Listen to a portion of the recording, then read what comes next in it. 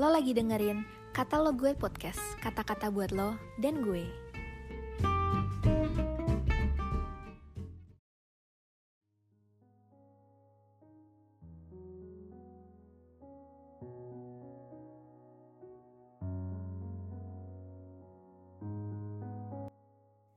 Halo, selamat pagi teman-teman. Hari ini kita mau baca dari Matius 17 ayat 14 sampai 21.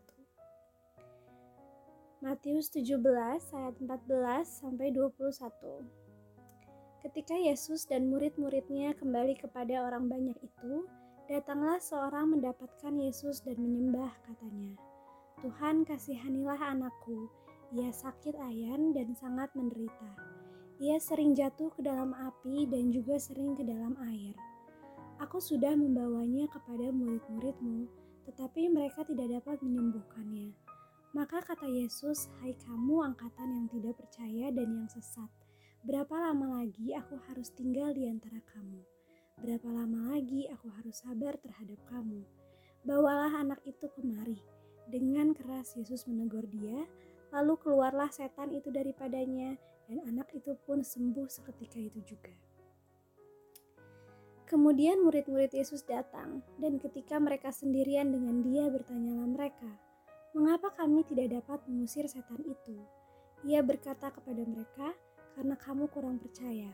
Sebab aku berkata kepadamu, sesungguhnya sekiranya kamu mempunyai iman sebesar biji sesawi saja, kamu dapat berkata kepada gunung ini, 'Pindah dari tempat ini ke sana,' maka gunung ini akan pindah, dan takkan ada yang mustahil bagimu." Sobat muda yang terkasih, di dalam renungan yang kita baca hari ini, kita belajar dari kisah seorang ayah yang akan melakukan apapun demi anaknya yang sakit mengalami kesembuhan. Ayah anak ini datang kepada Yesus dan menyembahnya dengan meminta belas kasihan Tuhan agar anaknya disembuhkan. Anak yang memiliki sakit ayan ini sering jatuh ke dalam api dan ke dalam air. Orang-orang di zaman itu berpikir bahwa jika Yesus seringkali sanggup melakukan mujizat, demikian pula dengan murid-muridnya. Tetapi tidakkah demikian yang terjadi pada saat itu? Ketika ayah anak ini membawa anaknya yang sakit kepada murid-murid Yesus, murid-murid tidak dapat menyembuhkannya. Oleh karena itu, Yesus mengancam murid-muridnya sebagai generasi yang sesat dan tidak percaya. Kendala utama yang menyebabkan murid-murid tidak dapat mengusir setan adalah karena mereka kurang percaya atas kuasa yang telah diberikan Yesus kepada mereka. Yesus berkata bahwa jika mereka mempunyai iman sebesar biji sesawi saja, mereka dapat memerintahkan agar gunung pindah. Biji sesawi adalah biji yang sangat kecil.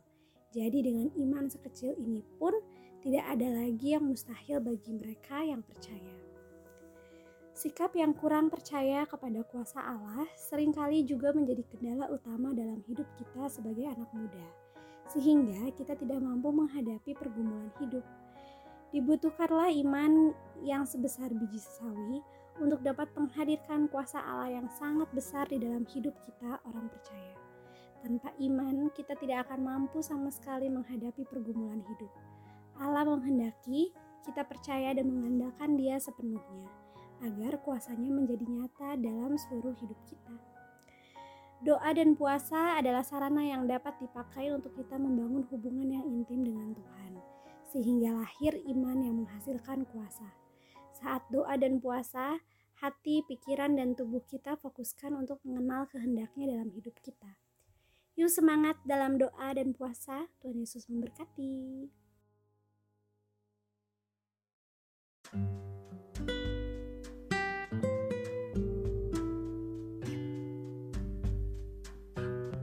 Makasih udah dengerin podcast ini. Jangan lupa follow dan juga share ke teman lainnya.